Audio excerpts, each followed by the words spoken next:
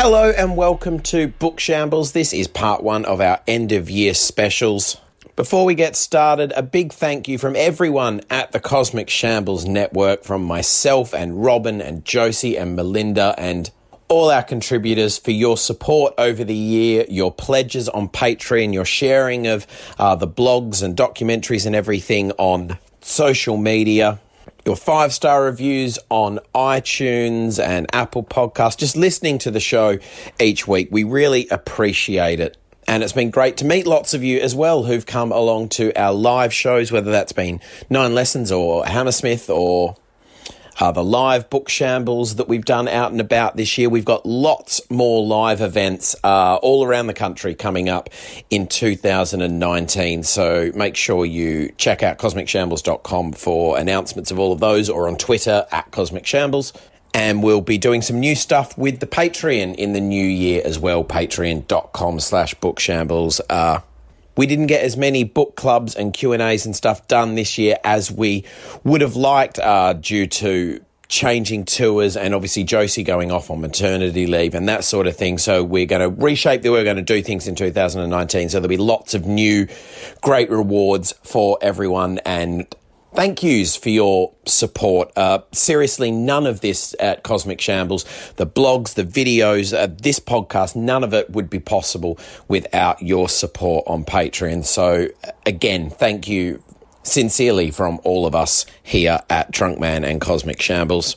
But now on to this week's episode. Traditionally, at the end of each year, when we do our big bill shows, we catch up with everyone, or as many people on the bill as we can, to get their favourite books of the year. And that's what we've done again this year, with a special bonus that the first day of 9 Lessons, Robin happened to be in Northampton with Alan Moore and Melinda Gebbie. So we grabbed some time with them to get their books of the year as well. And that's where we start, with Alan and Melinda in a front room in Northampton. Oh, well, Schopenhauer. No, Was, he's just a laugh. yeah, but I liked Schopenhauer because he had. You? Yeah, because he had all the poodles. He was all. I only he bought it hated because he humanity. looked like Christopher Walken. I love reading Schopenhauer. Do you really? Well, he's hilarious. The thing about women should always be decorative. Yeah, I mean, God, they were doing that in the 50s still. They really clung to that one. Well, that's based also on his love of poodles, and that's that women should be groomed like poodles. Well, obviously he had the hair to love poodles, didn't he? And with his kissy lips. I don't know if there's ever been another philosopher with kissy lips like that. Yeah, Wittgenstein didn't, did he? Hot baths and Watsons was his treat, as opposed to poodles. They've all got their own little peccadillos, haven't they? Well, of course, we all have habits. In a front room in Northampton, where the last time I was with Barney Farmer and Alan Moore. And in fact, that's a book of the year, isn't it? To mention, Drunken Baker book. Absolutely, I would say. Yeah, that is definitely one of the books of the year, in which Barney Farmer reveals the essential poetry in his damaged soul. I thought that was a lovely eulogy for Britain, and in a nice non-nationalistic way, just with an alcoholic baker just regretting that people really didn't know how to make scones anymore. Yeah. And the way that they don't make proper Battenbergs. And this spoke to so much about the decline of Western civilization. No, I thought that was definitely one of the books of the year. Well, that book that I was just showing you now, the photo book, Martin Parr's Return to Manchester, which is from an exhibition at the Manchester Art Gallery at the moment, and that has a similar thing. What it's kind of those little images that's showing there's a beautiful selection of pictures of front rooms and with the family in the front room, and each one has a different overly ornate wallpaper and a different kind of part of supermarket art as well. All of those little different features of individualism, of a kind of that time of the beginnings of we can have individual wallpaper and individual pictures. Yeah, just that. Those books that remind you how much has gone. They're bittersweet. I mean, because your initial reaction is, oh, I remember that and it was lovely. And then about half a second later you think, I'm never going to see it anymore, am I? it's gone. And then if you keep looking, you go, oh no. Then I remember what else happened in that room. And Yeah. then I remember the boredom. Yeah. And then I remember, that's the problem with nostalgia, isn't it? Which is, or the good thing about it is if you interrogate it enough, you start to remember the bit where the nail went through your foot. You know? can completely... I don't necessarily mean there that, sorry, the nostalgia of Jesus somehow accidentally. I meant standing on a nail, not being crucified, but it is nearly Christmas, isn't it? So that's kind of ended up in there somewhere. Melinda, what have you enjoyed this year? Melinda Gebbie as well was with who was not with us last time. Oh, and yes, I've only been recently born.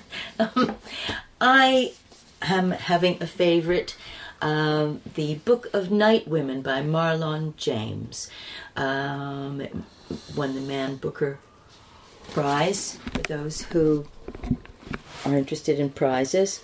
It's a really dense and beautiful and ferocious journey into the life of a woman named Lilith. She's a young girl in the book. She starts out, I'm only halfway through it, but I need to recommend it. It's written in beautiful patois, which makes it funny where it should be absolutely terrifying. The lives of people working on plantations as slaves in the Jamaican islands. It's an absolute feat of beautiful storytelling, and is an unflinching look at the texture of slavery itself and its horrors. But again, this writer is warm and funny throughout it all. It's mythic, I think. So that's the book of... The Book of Night Women by Marlon James, and it's published by One World. Yes.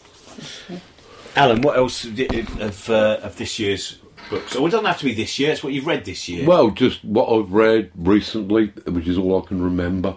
But I've read a really interesting science book by Eric Wargo called Time Loops, that was about retrocausation.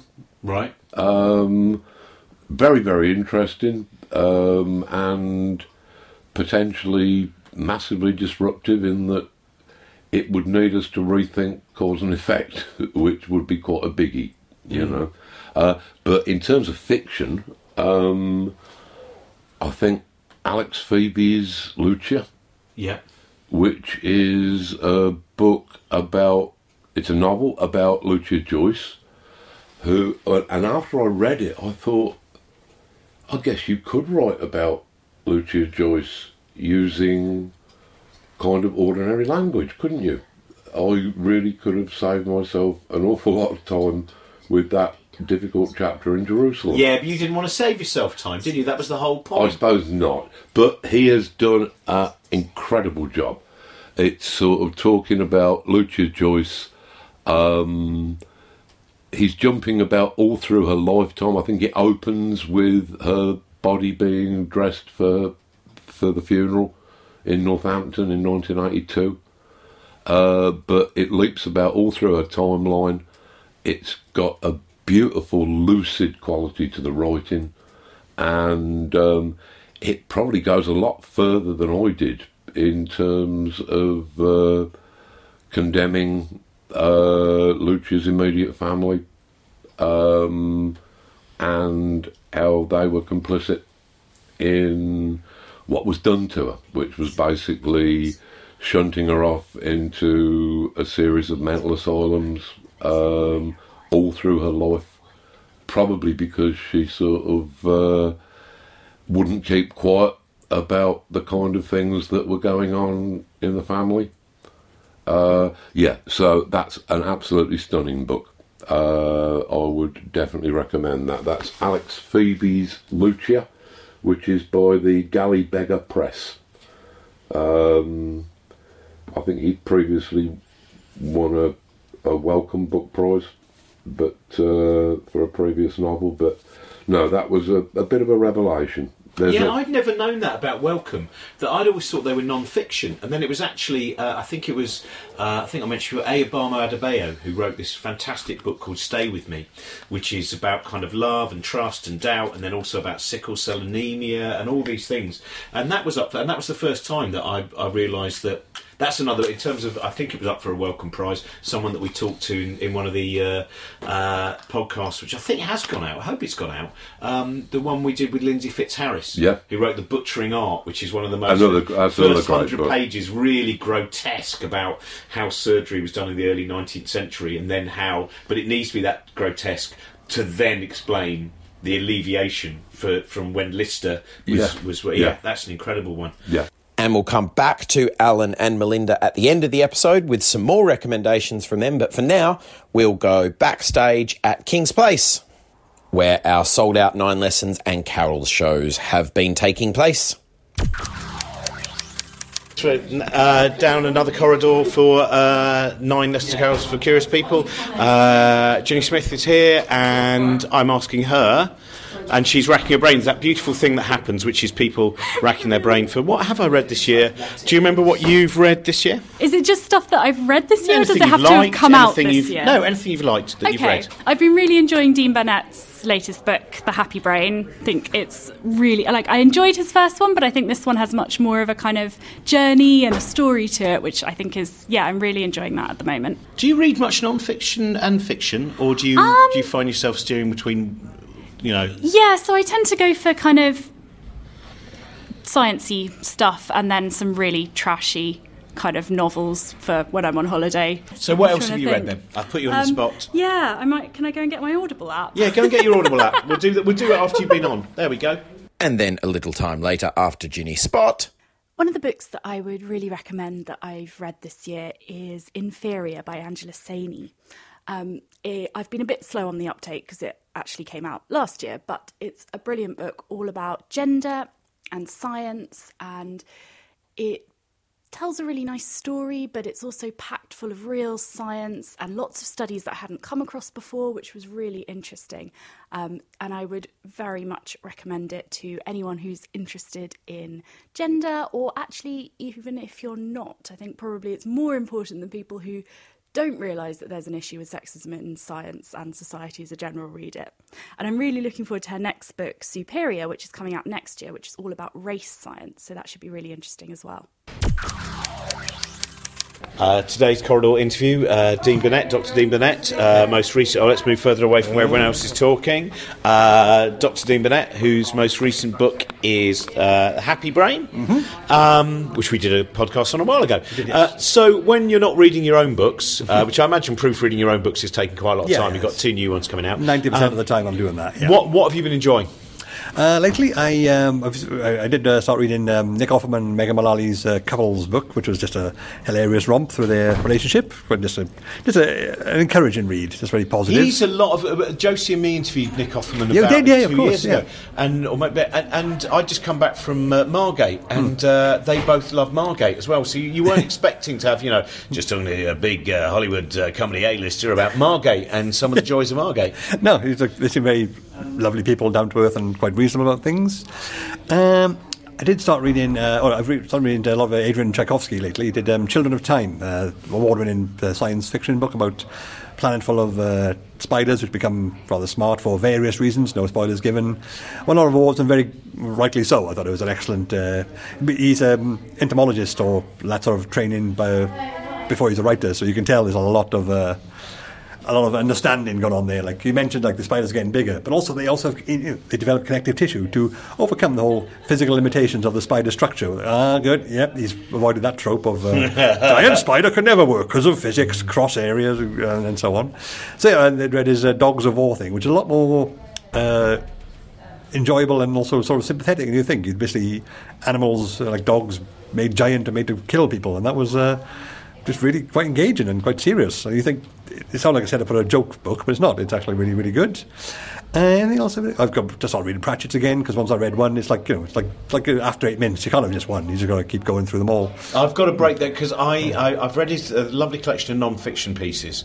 I have I don't know what it is. My brain jars, even though I love all of the ideas that I read about. It's a genre that I find really hard, and we talked about it before in Bookshops, and I don't know why. There's certain genres where you just go, why can't I walk into this one? Definitely. I'm like with most fantasy stuff. I think Pratchett is also sort of at least half satire. It's also a take on the modern world, but like with fantasy stuff, like I tried reading Game of Thrones. I don't know this didn't happen. I don't know where this, and I know sci-fi didn't as well, but it's mostly set in the future, so could happen. Or if you invoke parallel universe theories, is enough of a hook for me to get into. But yeah, with fantasy stuff, I just find it so I can't be invested with it. But there is the aspect of I think ideas are good in sci-fi, but they're not enough on their own, because I think if you've ever read the Red Dwarf novelizations, no. There were 2 books. Red Dwarf, the first book, I think it's Infinity Welcomes Careful Drivers, then Better Than Life. Rob Grant, Doug Naylor wrote them together. They were very good novelizations of the whole, basically the Red Dwarf ideas in the series put together. But they both wrote a 3rd book individually, so there are 2 possible 3rd books. And Rob Grant was Backwards, and Doug Naylor's was Last Human. And Doug Naylor's has more ideas in it, but I do find it a much more difficult read, because he has the idea and he goes, it's like a paragraph, and that's why that happened. And then he's an ideas man, and there's no actual narrative structure to it, which I find a lot more difficult to take in. And whereas Rob Grant seems more of a disciplined writer, and that to me reflects on. And in his books, I find they're like Fat and Incompetence. Those are genuinely enjoyable as well. Like, they are satirical, they are topical, they are quite well informed. Fat has got a girl with an eating disorder, anorexia in it, and it's portrayed from people I've talked to very, very well. It's a really good portrayal of anorexia, which you don't really get a lot of. Those are the sort of things I'm reading right now. It's interesting where I presume by reading their books, their separate books, you then also get a sensation of how they write together, who's pacing around and going, what about this, what about this, what about this? And who's going, hang on a minute, I'm still trying to get the shape of it. Yeah, and you can sort of see, like in Red Dwarf Series 6, maybe recognise one of the apexes, or at least a very, very good series. Red Dwarf Series 7, when Rob Grant left and Doug Naylor took over, quality just cannonball downwards, like, what is this? Lots of big ideas, not executed especially well. You can sort of see how that... Yeah, you can sort of see that based on their books, like how that could have happened if he's the ideas man and just throws things out there and hopes something sticks. You do need a bit of discipline to make it into an actual readable content rather than just being great ideas. I do think a lot of sci-fi is like that. Scientists have big ideas and then sort of have to work backwards from, how do I make this into a story? I find a lot, like Asimov, I can read, but I find it difficult to read because he's like, this is the idea, and let's build up to that. Stephen Baxter does that all as well. I like Stephen Baxter's writing, but he has this massively complex, hard physics idea of what can make a good story, and then sort of works back from there. Then this is quantum entanglement across 2 universes, and here are some stock characters just to make that happen. You see those different forms. It's a bit like the kind of philosophy of Philip K. Dick, where about the 11th book you realise that you're kind of not quite reading exactly the same book, but in terms of the level of paranoia and what is reality. You're also parents. I wonder, what are the children's books that are littering your house at the moment? What are the ones that are... Often common go-to, of course, is the Schaefer-Donaldson ones, the Stickman and the Gruffalo. Those are stock staples, like those are the Beatles of that world. Spider is a common favourite of my kids. I can't remember the exact author now, but Dawn French read it. It's a very, very engaging book, to the point where my 3-year-old daughter won't let me read it. She has to read it for me, but I have to sit there and let her do it. So Spider is the main one that in our house. You know what you look for? Stinky Cheese Man. Do you know about the Stinky Cheese Man? No, I don't, but that sounds like something my kids will love. The Stinky Cheese Man is a fantastic... All the way through, there's just chicken licking at the bottom of the page going, the sky's falling in, the sky's falling in. Okay. And the Stinky Cheese Man's about... That's the first fairy tale, and it's about a couple who never had children, and they make a little boy out of stinky cheese and then go, oh, God, it stinks. And, it's a lovely book. Children tend to. Trust me on that. So Dr. Dean Burnett, thanks very much. Thanks, Robin. Cheers. I can't even remember when we first met, but I'm with Gecko, who does the most beautiful songs, and Grace Petrie is a big fan of you. In fact, I remember her talking particularly about one way that you managed to quieten an audience and lure them in. You have some fantastic techniques for that. Outside music, books. Have you read anything this year that you particularly enjoyed? I've read a very interesting book that I can't remember the name of about the way that geography has affected politics. And see, I do that sometimes. I buy a book, I read the blurb, and then of course I don't keep staring at the cover. It's much the same with records. If I love an album, I put it on and I don't sit there looking at the track listing. So if you, what's your favourite one? It's the one that goes, wow, that kind of thing. Yeah, that kind of thing. Also, Sapiens. I'm on that kind of a tip at the moment. That's sort of trying to figure out what's going on now by looking at what happened in the olden days. How much do you find things in terms of your experience? Does reading play much of a part when you're writing a song? Do you suddenly think, oh, hang on a minute, I realise that, or is that just very much on the periphery compared to other experience? Well, a lot of my songs are in character. So, yeah, definitely in terms of I guess like one of my biggest influences is Randy Newman, and the way that he talks about songwriting is kind of thinking about it in a sort of short story way rather than a sort of series of emotions that you're kind of feeling at the moment. And he often says why more music isn't written in that way. So I guess that's a big influence. So one of the songs I'm doing tonight is written from the perspective of one of the insects that is the last survivor on Earth. And it's a way of me kind of being a bit patronising to the audience, but because I'm an insect, I'm allowed to be. From a sort of just saying, what have you done, guys? That's in the grand tradition, of course, of insect performance. Exactly. Bridget Christie, one of the great insect stand-up comedians. You, one of the great insect crooners. Yeah. All of these. Is there any books? Do you ever read books, biographies or autobiographies of musicians or interview books? There's another really good book that I can't remember the name of, which is it's all about British songwriters in the great tradition, and it goes through from like Ray Davies, Billy Bragg, and then into like Lily Allen and some of the newer people. And I will message you and I'll tell you what that I like book though is you're called. Just giving people a lot of search engine work. You're giving them a far more. People who listen to this prefer a game, and the game is he's given us these clues. Let's find out if we can work out what it is. So if you find out really after big, start tweeting us now as to what you think. There's one about geography or something. Yeah, something it might about have a red geography. cover, I think, with a kind of globe on it, possibly. Yeah. There's another one. Ray Davies is in it, and Lily Allen. Yeah. These are your clues. Now go find them. It's good. It's really good. Where can people get hold of your music? You can find me on Spotify. If you go geckoofficial.com, you can find a link to anything from there. That's brilliant. Yeah. Thanks very much. Thank Looking forward to your insect song. Cheers. So with Hannah Critchlow, who has done one of those fantastic Ladybird science books. Hers is on consciousness, and you have a book coming out next year. The title of the book? Science of Fate. Science of Fate. How our future is more predictable than you might think. Oh, that's because I was. Oh, anyway, we can't have that conversation. We'll do that. I hope you come on the podcast and talk about it fully, because there was something I want to talk about there. What books have you enjoyed this year? Oh, I think the most refreshing and optimistic one is Factfulness. It's quite a nice antidote to the amount of stress and fear and kind of bad news that seems to be crescendoing through our media outlets at the moment. And it goes through in a very precise and factful way actually how we've made huge amounts of progress in the last century, and there's a lot to be hopeful for. Also, I love the fact that it's written by, sadly, a man who's no longer with us, but the fact that he used to like to end his talks by doing a sword swallowing. Isn't that a beautiful thing? There's a little trick that I'll throw in here. Is there anything else you've enjoyed? Have you read any fiction at all this year? Or do you find yourself so caught up in trying to keep up to date with papers and keep understanding what is, going on within your particular area. Oh, I did. Do you know what? I've just been on holiday in Australia, so I took some books with me.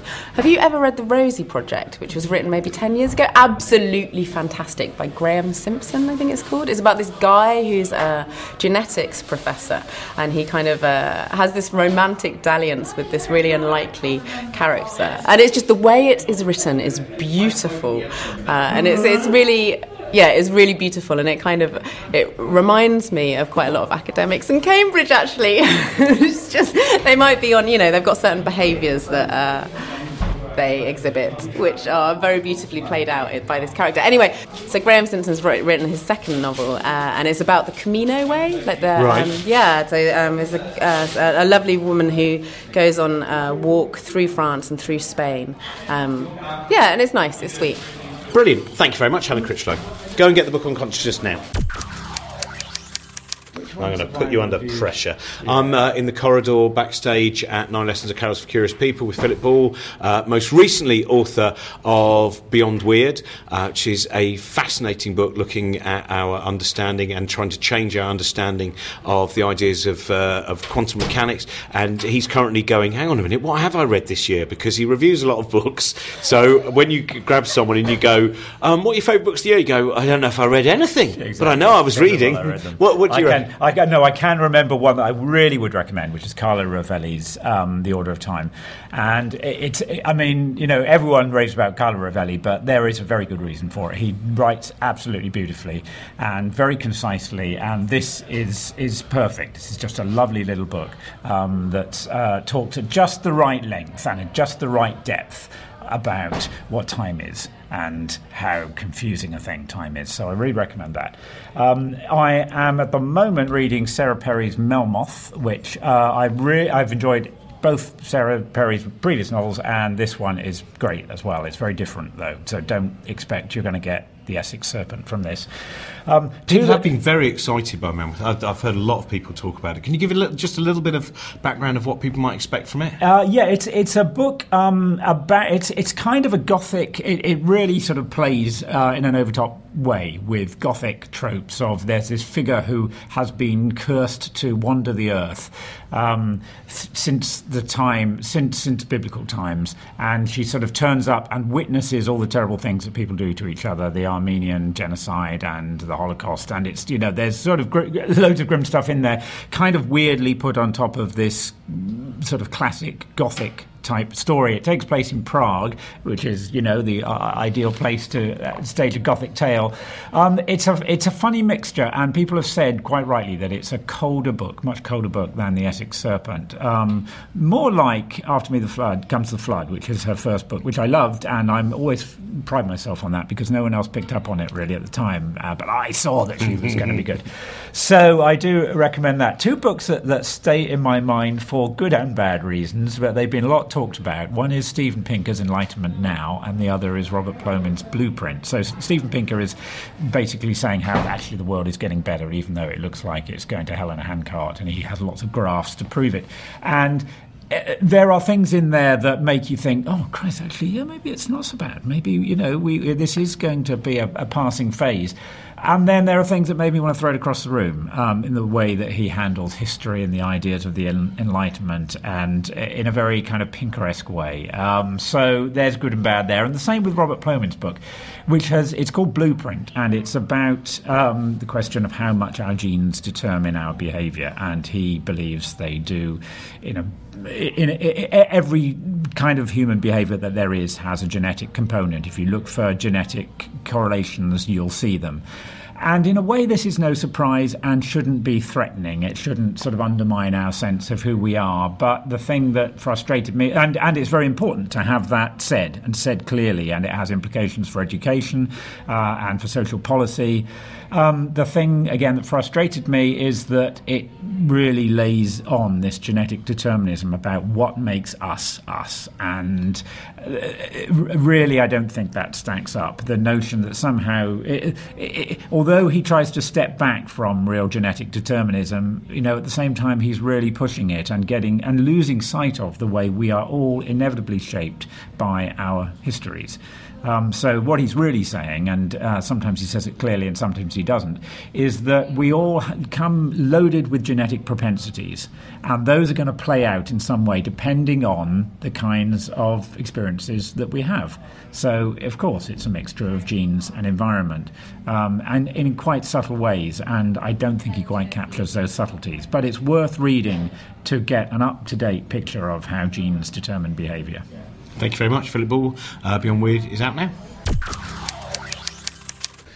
Backstage now with Professor Sophie Scott, who, amongst other things, was the presenter of last year's Royal Institute Christmas Lectures, which is probably, you can still see them online, can't you? You can indeed. If you go to the Royal Institution's website, they have them all there. Because Carl Sagan, when he did his, apparently he turned up and they weren't what he thought he was doing, so he had to totally rewrite what he was doing. So that apparently the Carl Sagan ones, I've never fully watched them. I did go backstage and find they used to have bits left, like the cardboard Saturn or whatever that had been made, and it was all being chucked out. It's like, we don't need that anymore. Who would want that? Why would we keep any of this? Yeah, they're kind of magical, those ones. They are... They have their own thing going on. There's one point where he just starts dancing around with children, just for quite a long time, and it's hard to see that one getting past the producers now, but it's sort of beautiful actually, and strange and lovely. Well, you had some great stuff there, but that's not what we're here to talk about. What books have you enjoyed this year? Have you had much chance to read outside your own particular area? I have had a bit. It's hard, particularly if you've got like kind of the dumpster fire of things, social media, to kind of lure your attention. I've been very much enjoying your book, even though there was a scary bit when I was in it. But I think it's lovely, actually. And I would say that even if you weren't the person interviewing me, I thought it was a very human and interesting and like weirdly helpful. That's really nice, because it's weird when you say about scary when you get to the scene you're in as such. That was to me the scariest thing is when the book came out. I started to worry more and more about, even though I was very careful when I transcribed the interviews I did. I kept going, have I slightly misunderstood that? Have I misrepresented what someone... And I hope... I haven't heard back from anyone yet, and I don't think I have, but that terror of what if I've done that journalistic thing of mauling someone's ideas so I can fit it into what I want it to be. No, it's... well, obviously I can only speak for the bits that I was in, but I thought you did really an excellent job of kind of summarising over... like your experience and the kind of history and art of stand-up and what we know about brains and mental health. It was brilliant, really good. I don't need to ask you about any more books. Now we've covered mine, that's fine. I will never read another book. That's the book. Well, in terms of new area, because I've just started reading the Disordered Mind or the Disordered Brain, Eric Kandel. It is Eric Kandel, isn't it? Yeah. His book, which I'm not sure if it's actually out. It might be a proof copy, but he's written a book about what we might be able to start to understand when we examine how people with autism, how people with dementia, how people with various, and it's so far I found it interesting. Though of course I'm always aware that I might be misled, whatever. I wondered, in terms of that kind of field, in terms of popular neuroscience, is there anything that you've been particularly intrigued by? I'm hopeless when it comes to popular neuroscience because. All scientists are like, don't read that. Oh, for God's sake, no, terrible hack. And then you worry about ever writing a book yourself because you know everyone will say that about you. I'm struggling. Actually, this is going to sound like a cop-out. I think Will Storr does a very good job of sort of summarising across sort of experimental psychology and cognitive neuroscience with respect to things like self-esteem and self-image, for example, in his more recent book Selfie. And so he is a very good writer on sort of how, kind of taking science into scientific concepts into meaningful things that affect people's lives in a very well thought through way. And novels-wise, have you read anything? Well, I think two. So one isn't a novel, but it reads like a novel. Bad Blood, the book about the Theranos blood testing device, which was developed over the past few years in Silicon Valley, and the idea was to sort of have an iPod-like device that would do blood testing with the pinprick of blood rather than taking great tubes full of the stuff out of people. And it very early on, the idea was you'd be able to do this, and very, very early on it became clear you couldn't do this, so they just started lying to people. And they're getting more and more money and more success, because who wouldn't prefer to have a pinprick of blood to test everything? And then real people are having blood really tested for real diseases by a system that doesn't work. It was absolutely extraordinary, and it's written by the journalist who started kind of chipping away at it. And by the end, the whole thing has just come to pieces. And it reads like a novel, although horrifically it is actually true. So that's absolutely extraordinary. Bad Blood, very good. And the other book that I really enjoyed, a proper novel that I enjoyed a lot, is Murmur by Will Eaves, which is it's a strange book because it's a novel, but it's a reimagining of aspects of Alan Turing's life by a kind of fictionalised Alan Turing. So he's not pretending. He both is and isn't being Alan Turing, and he's trying to sort of write about key aspects and events in Alan Turing's life, but particularly when he was given, big air quotes, therapy for homosexuality, which profoundly affected him physically and affected him mentally, and he had these extraordinary dreams. So it's kind of taking the dreams and the way that your mind works during dreams and the way that your mind works during wakefulness and how that can be affected by things. It's an amazing novel. It's very hard to describe it more than that, but it's one of those books that you kind of, when you've read it, it sort of changes everything else for the rest of the day. You perceive everything slightly differently. Like you do, sometimes when you wake up and a dream sort of colours the whole rest of the day for you. Murmur is a bit like that. It sort of sketches you in quite a strange way of thinking. It was very, very interesting. It's a lot funnier than I made it sound. He is a very, very beautiful writer, a very funny, very witty writer, but a very human writer. And I think it's even if you weren't kind of passionately interested in Alan Turing, I think you'd find it interesting. And even if you are passionately interested in Alan Turing, I don't think you'd find it irritating that it was being written in his voice. It's an amazing book. I think he may have started writing it having been very, very irritated by the feature film about Alan Turing. I think that might be the precipitating event. Yeah, the one that had to still have some semblance of a heterosexual romance in there. Yeah, it's quite an odd... Exactly, although he would, under the threat of being, he could be pressurised because of his homosexuality, because of blackmail, which he wouldn't, I think Will Eaves feels very strongly would not have done, Some very interesting, there's the documentary that was made about 25 years ago, which was by Christopher Sykes, who made all the Feynman stuff as well. It's very interesting. A lot of old men who remember that. But talking about books where someone goes into is the mind of the real person. You Are Raoul Moat is really... I found myself about 90 pages in. I was racing through it. I went, I have to stop because I don't want to be in this person's mind anymore. Yeah. Because the disturbance in his head, the attempts to cover up through some kind of logic his brutality to others. There's a bit where you go, I'm just going to put it down now, because I think 100 pages in this head is not going to take me to the right place. Brilliantly written though, brilliantly written. Oh, I've heard good things about that. I'll look that up. It's a different origin, but I had the same problem when I tried to read Kenneth Williams' diaries. After a while I just could not go back to them. I couldn't bear being. I mean, even if it wasn't just that it's a different face from the public face that he had, but it was so unhappy and cross so often that it was very hard to sort of just stay in that mood, in that place. Yeah, I also kept wanting to read the whole diary because, of course, it's so edited down. Yes. Each one was a full-length diary of a year.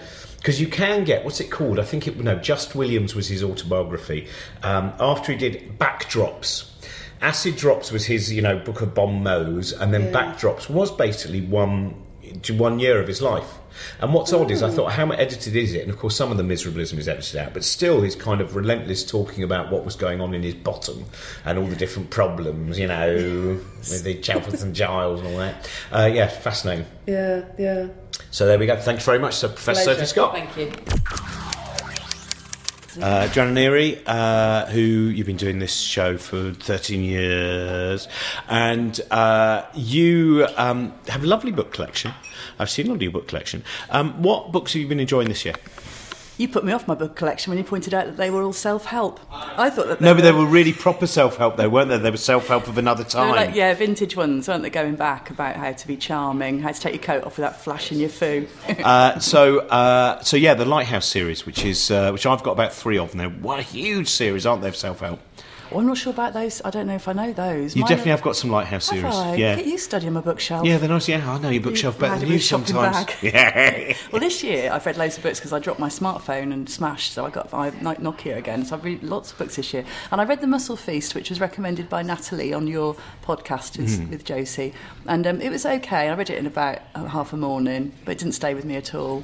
And I also read Little Boy Lost by Margarita Lasky, which is about a man who goes looking for his son in France. And he lost his son during the war, like they lost each other because he was taken away in the war.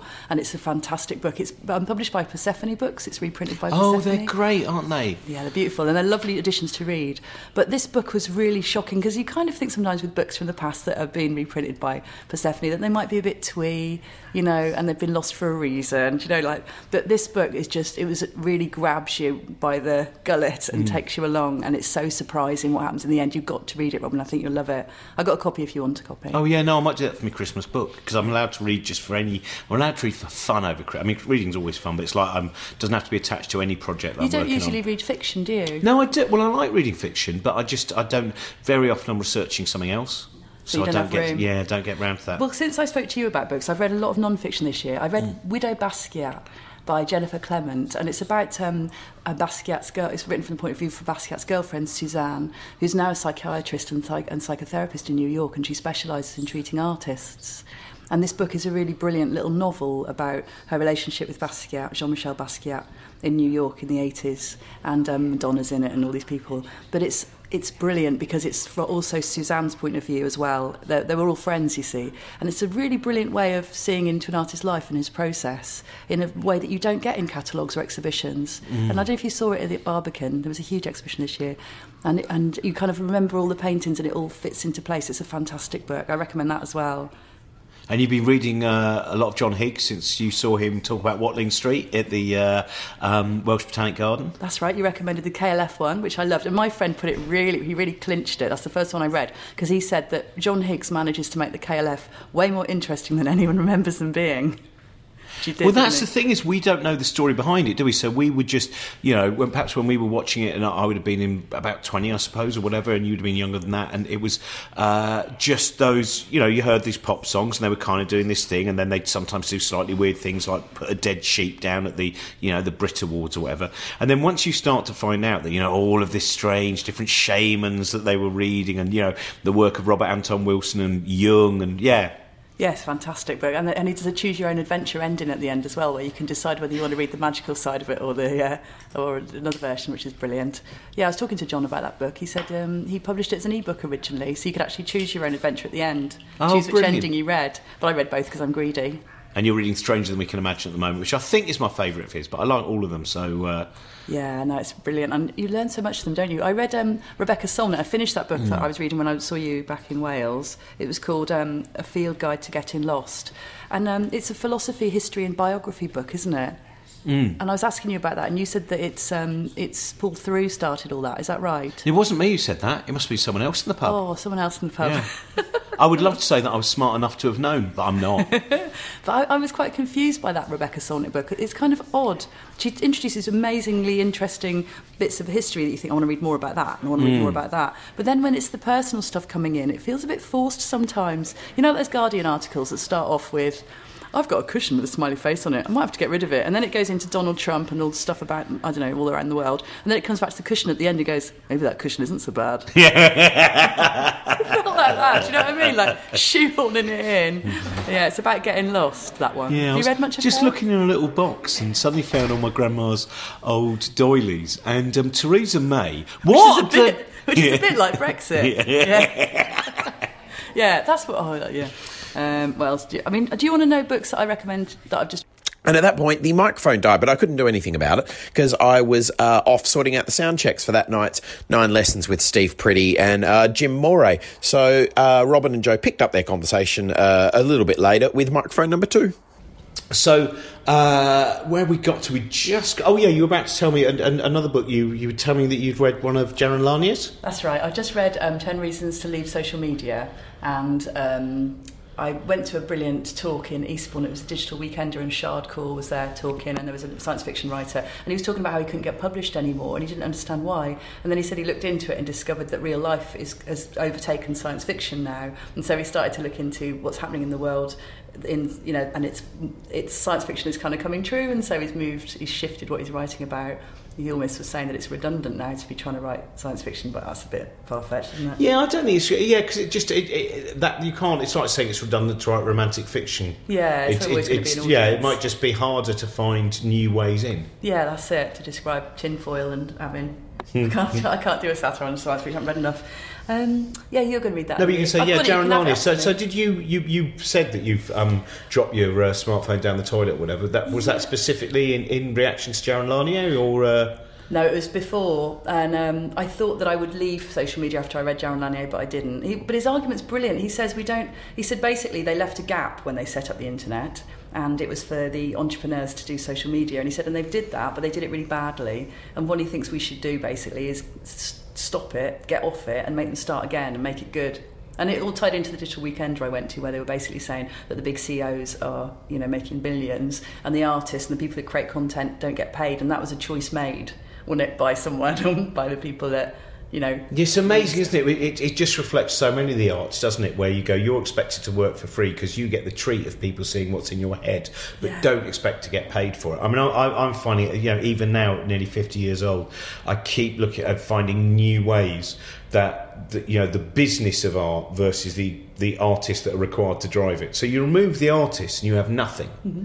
You remove the business, and there's still but it doesn't matter. The business is so much in control of Isn't it funny music. Because we love what we do so much. So we do benefit gigs, and it is a pleasure, isn't it? And it feels like a bonus sometimes that you're getting paid. But I suppose those business people have latched onto that bit, haven't they? And Well, I think it's always music being the Tin Pan Alley stuff and all manner of things. So apart from Jaron Lanier, who I was just saying to you, I've just been reading his book about the one just before that is about kind of part autobiography, part him looking at virtual reality, as he was one of the pioneers there. Oh, is that worth reading?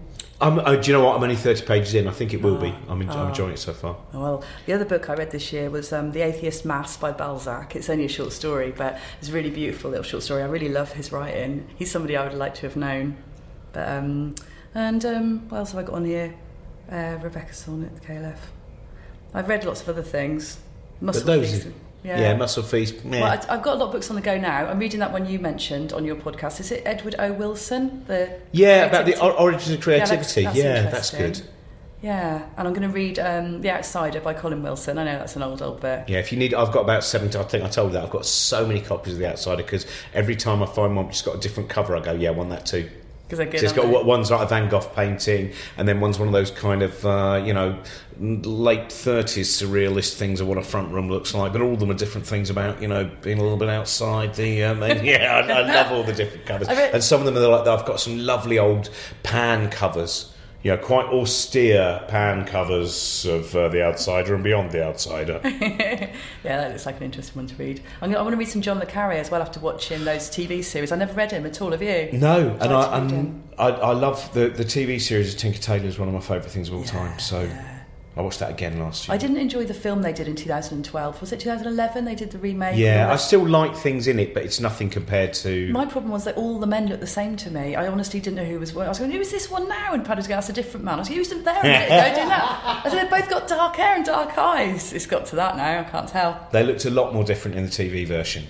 And Viv Albertine books I want to read. Have you read her books? I've read the first Viv Albertine, which deals with kind of... Yeah, which, it's one of those books which is literally a book of two halves. It is, here we go, here's what was going on in the the punk, the new wave scene.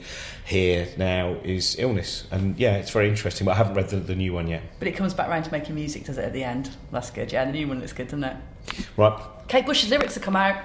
Oh, and Neil Tennant's, if you want them. It's up to you, innit? And now back to Alan Moore and Melinda Gebbie. Melinda, what else? I'll move this down here. You've got a couple of other books. I think you'd really like Stay With Me by Bama Adebayo. This may be hard to find. Am I only supposed to talk about British publications? No, you talk about whatever. Well, this is Grove Press, New York, so that's a pretty big company. Lakota Woman by Mary Crow Dog. Anybody who wants to actually know what it's like on reservation society must read this book. I found it by chance in a small little hole-in-the-wall feminist bookstore in Santa Cruz. And it was the very reason that we stopped there, en route somewhere else. Anyway,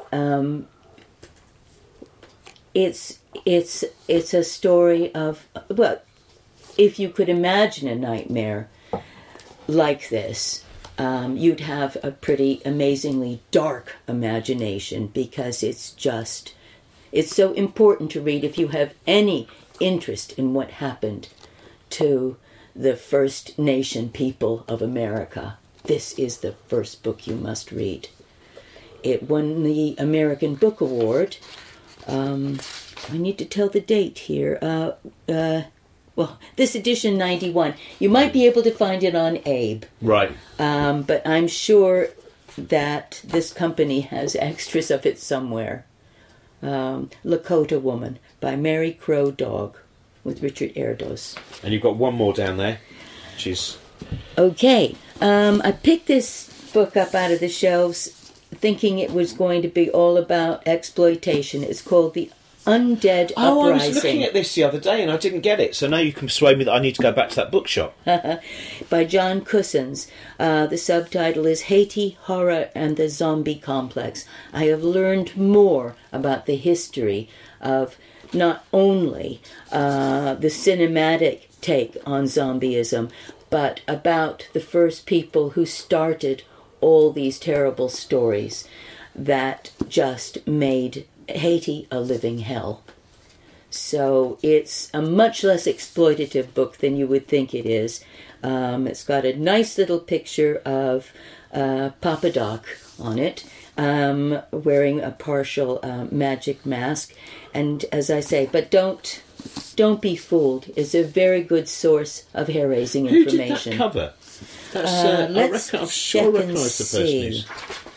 It should say it's published by Strange Attractor.